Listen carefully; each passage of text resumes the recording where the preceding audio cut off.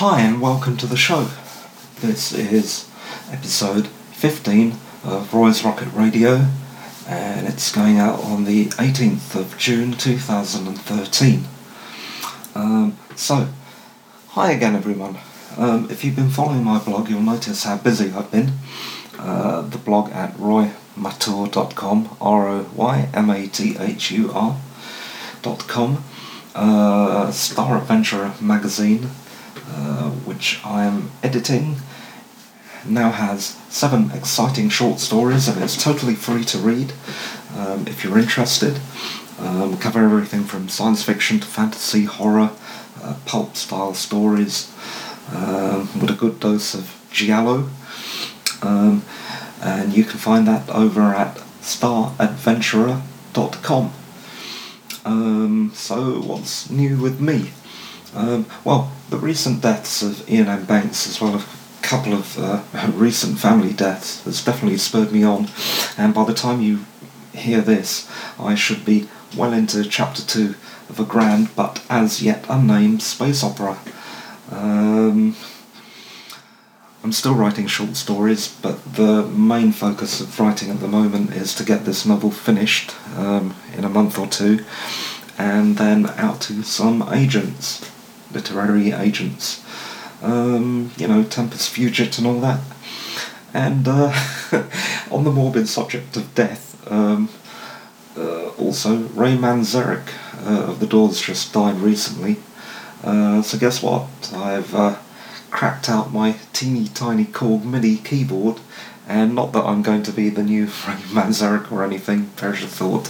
I can barely string 2 notes together, but it's plugged in now and I'm attempting to play it properly as well. So, Scott isn't with us this week. I didn't have time to organise anything, and having guests on the show takes a bit of preparation, but he'll be back on for sure sometime in the near future, so stay tuned. It's always fun having a second person on, if for nothing else, just simply to argue with. Any other personal news?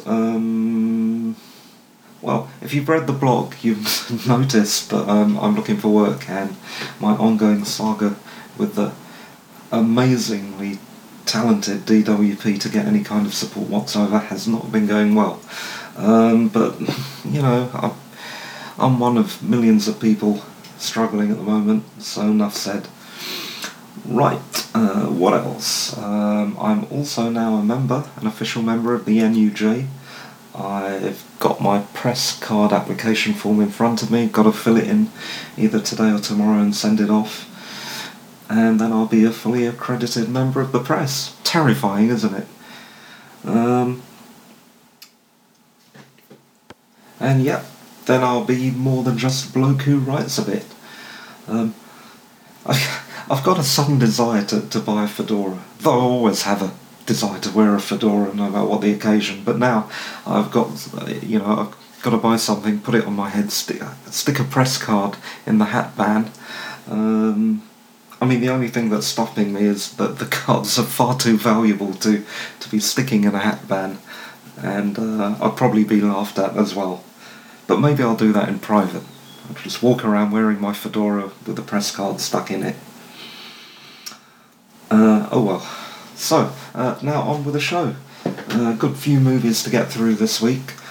Some new, some old, mainly because we may have missed talking about them before. It's difficult keeping up with 2 blogs, a podcast, writing and editing, and keep it all going at the same time. And talking about the Korg Nano Key MIDI keyboard, well, I've got it plugged in, it's all fired up, it's also plugged into a couple of VST synths. We can talk about that in some other podcast because I don't have time to do it now. But what it really means is I can do this. Ha! You weren't expecting that. Annoying, isn't it? I'll do it again.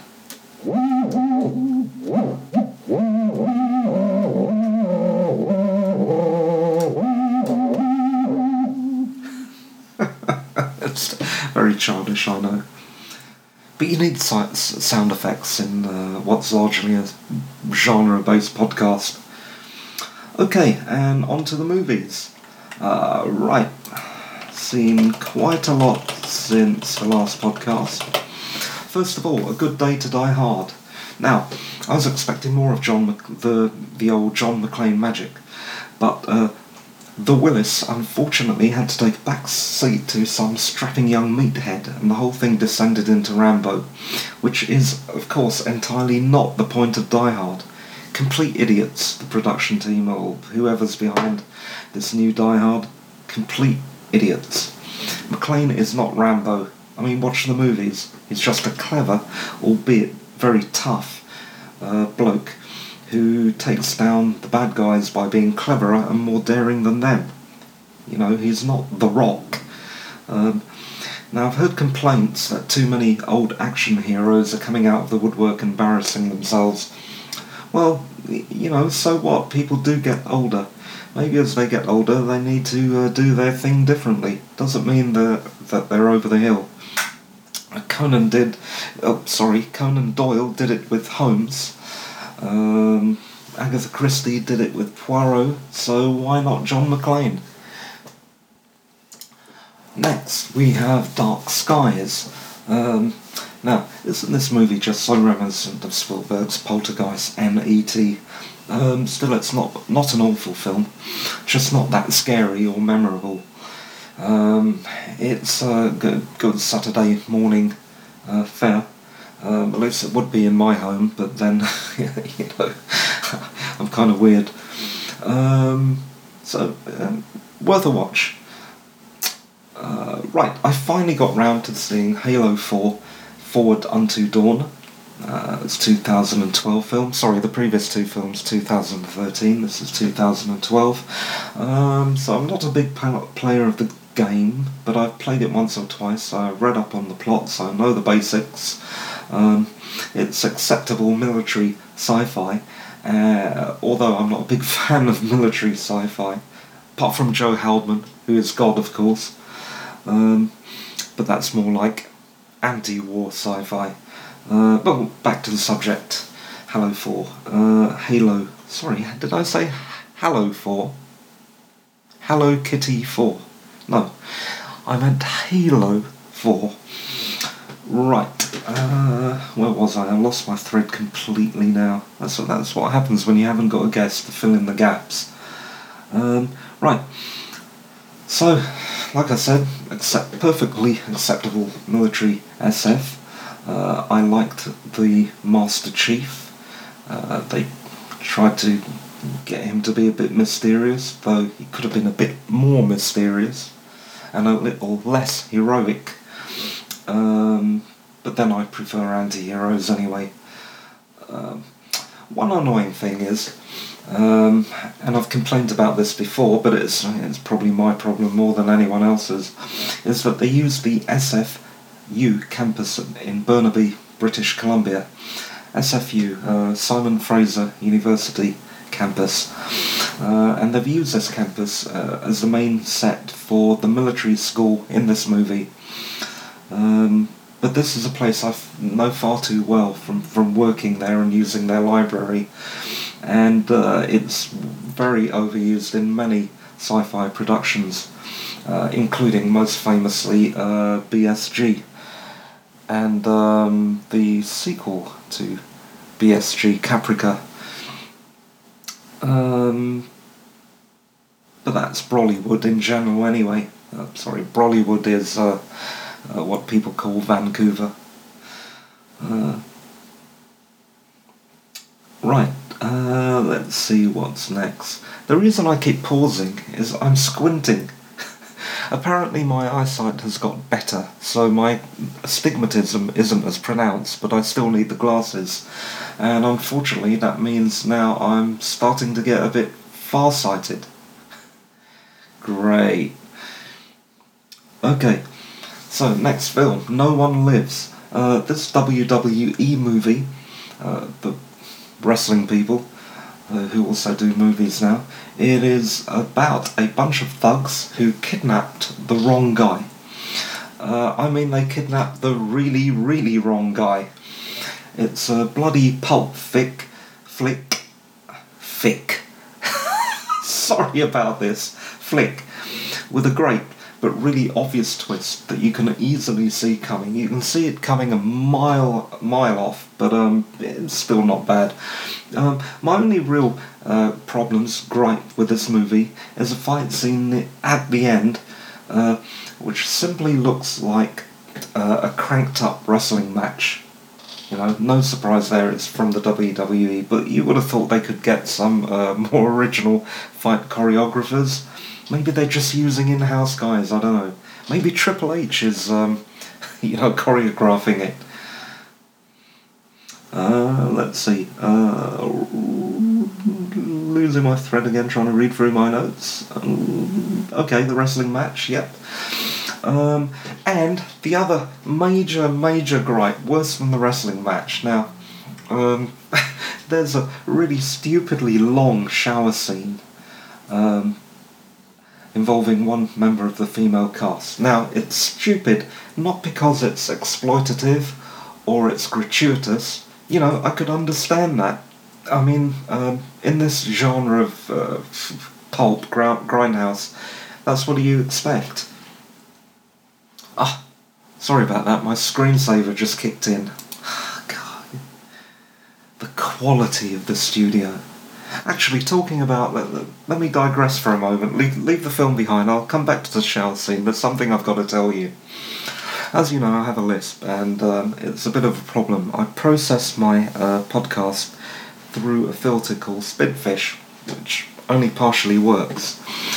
So now I've tried something else. I have actually got my iPhone, with which I'm recording the podcast, wrapped in a sock and an elastic band, and then the isolation stand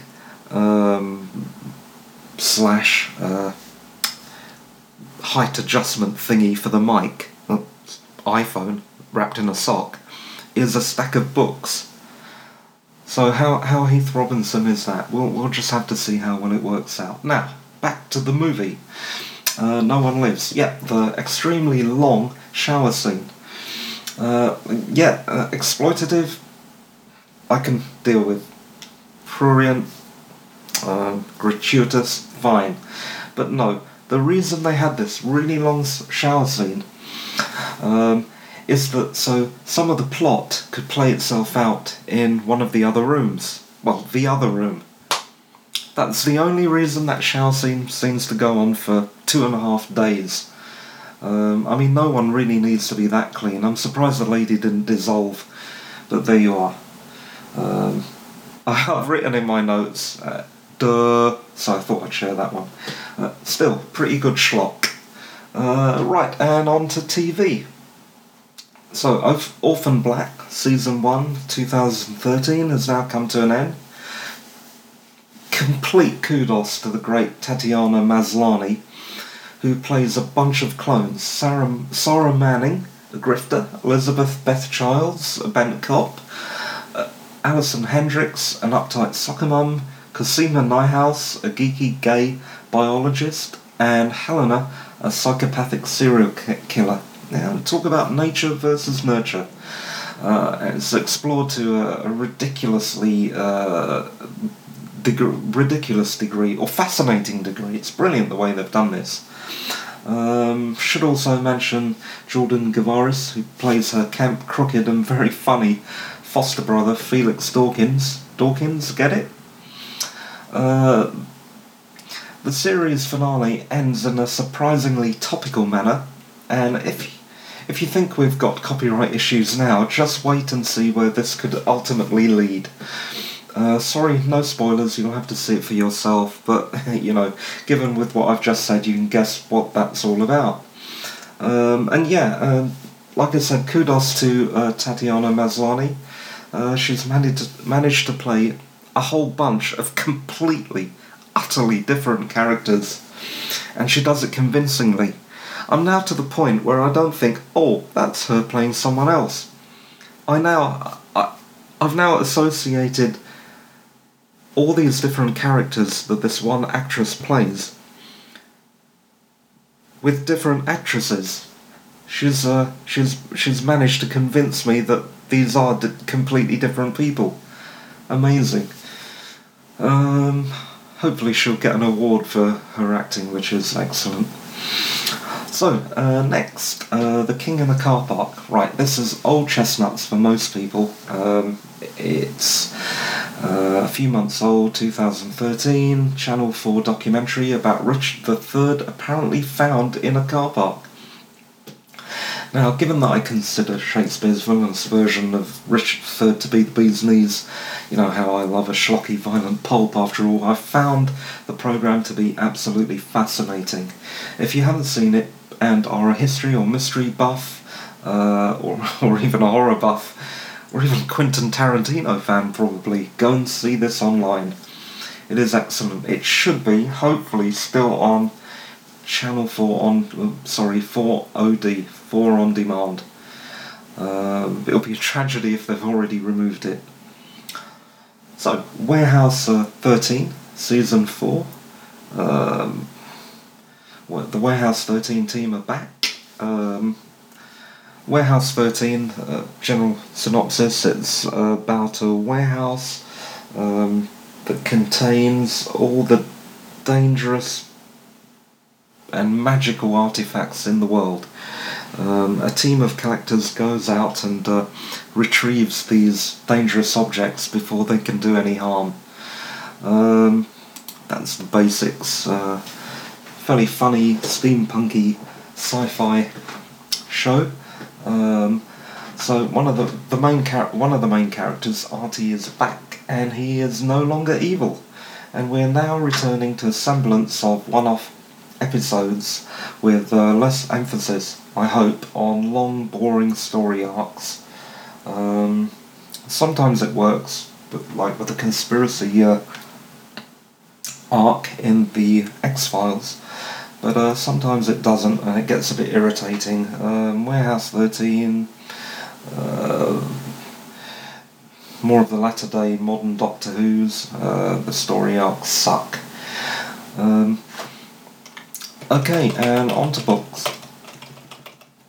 At the moment, I really don't have time to read anything at all because I've got my own writing to do. I have returned every fiction book that I borrowed to the library, and now the only thing I have is unseen academicals. Because Terry Pratchett's writing is so different to my own, it's nice to just kick back and read something so different and amusing. Let's see. Right, so that's it for books this week. Yeah, short, sweet. I am enjoying Unseen Academicals too, but then, you know, Terry Pratchett's an easy author to enjoy. Next, we'll go straight on to comics. Rather graphic novels. Got 2 to talk about this week, both Morrison's. Kid Eternity 1991. Right, from the get-go, what I find annoying about Kid Eternity, or the Kid Eternity reboot of an older DC property, is that Kid Eternity actually looks like a younger Morrison in his music days. Oh, well, wait a minute, this is 1991, so maybe Morrison still had hair then. I have the same problem with stories like Transmetropolitan, and the main character, King Mob. They are all Morrison.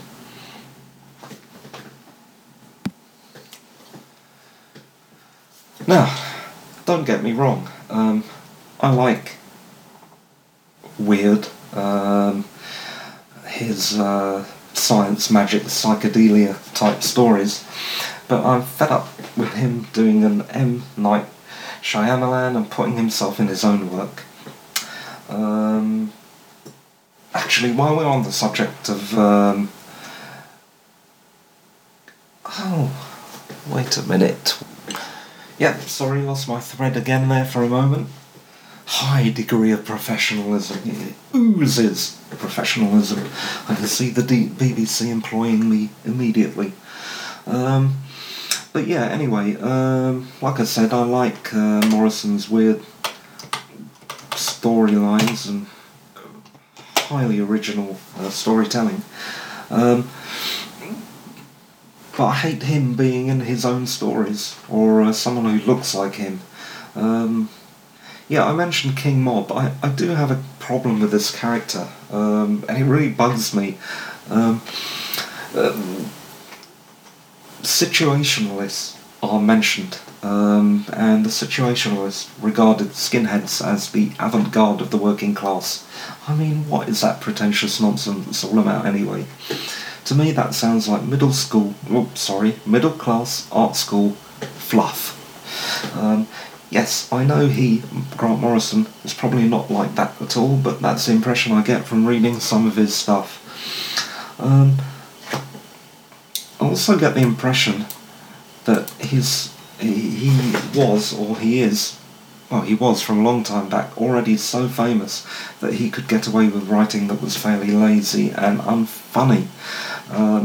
For instance, in Kid Eternity, the main character is a highly, highly unfunny stand-up comedian. I get the feeling this wasn't intentional either. He was supposed to be quite witty, but he isn't. It's so hard to write comedy anyway, so maybe that's the problem. At least in the Kid Eternity comic book, though, graphic novel trade, what have you, the artist does shoulder most of the burden of pizzazzing things up, which brings us to WE3. WE3, another graphic novel, 2005, another Morrison job. Completely different.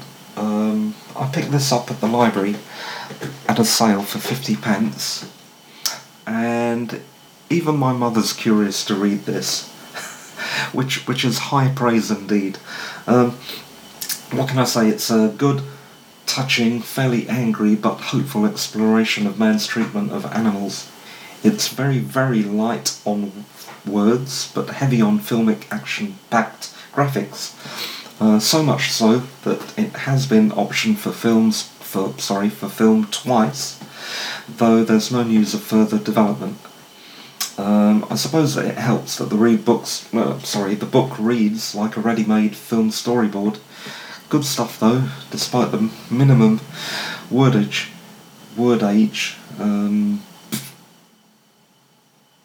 Like I said, even my mum wants to read this. Morrison redeemed. I'm sure he's grateful that I said that.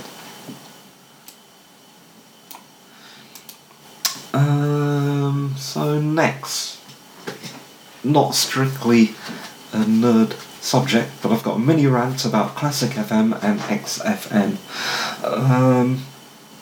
Right, I hate the fact that they're pandering to a stereotype. I'm really sick to the back teeth of plummy, crumpet-eating doily brigade that Classic FM appears solely to be catering to with their fake toff DJs. Come on, I listen to Classic FM, and you wouldn't mistake me for Miss Marple. Conversely, XFM are also guilty of this. From the other end of the spectrum, they give the impression that their DJs are all working class heroes. Give me a break. I bet my bottom dollar that there are quite a few little Lord Fauntleroys there lurking in the back of the XFM studios. Let's vary the accents, vary the type of people, the cultural background of the people presenting these shows. So, next, technology. Spoke to a friend the other day on the phone, and this guy's a 20-year plus vet of the IT industry, and the bloke does not know how to sync his iPhone. If that's one telling thing about iTunes, tells you something, doesn't it? If techies can't even figure it out, how can other people? I remember Steve Jobs, when he was still alive, mentioning that iTunes was the best software on Windows. I think that's just a barefaced lie. It's a terrible, terrible piece of software. You and I both know it stinks, so come up with something better. Now the iOS 7 beta, it's out. I've seen the previews and some of the reviews online. Not exactly groundbreaking. Makes me wonder how much they are paying Mr. Ives. After such a long wait, you'd expect something spectacular, but it seems like a mere tweak of the existing iOS. And on to games. Absolutely zero games news because I've been too busy to play. Writing is now taking up every single spare minute. Toys. Again, not much to say. I've got to say though, every time I do leave the house and end up in some shopping mall, I immediately go to the toy shops and end up fiddling around with the Lego and Playmobil minifig sets. I really love that stuff. Actually, our local shopping centre, not long ago, the Belfry in Red Hill, they had life-size promotional Playmobil figs, and much to the annoyance probably of watching security staff, I did try and pick one up just to see, how much it weighed. They're very light. I'm wondering where they come from. I'd love to have one in my own house. A whole bunch of either, Playmobil life-size figs just standing around. Possibly even Lego minifigs. They must do the big versions. I think they do, I've seen them in Hamleys. That would be quite nice to have in the house. Along with the giant cardboard cutouts you get of movie people in, in the big multiplexes. Surely someone can donate to maybe the Star Trek Into Darkness cast for me to put in my house. That'd be rather nice. Actually, I could go on talking about this stuff for ages. You can see what's going to happen once I'm in permanent accommodation. The place is just going to fill up. So that's it for toys. Right, that's about it for the podcast. I was going to review Beautiful Creatures in this edition, but I just didn't have the time. So that will be in the next podcast. Thanks for listening. So this was the podcast of the 18th of June 2013, Roy's Rocket Radio episode 15. Thank you for listening and see you next week. Bye.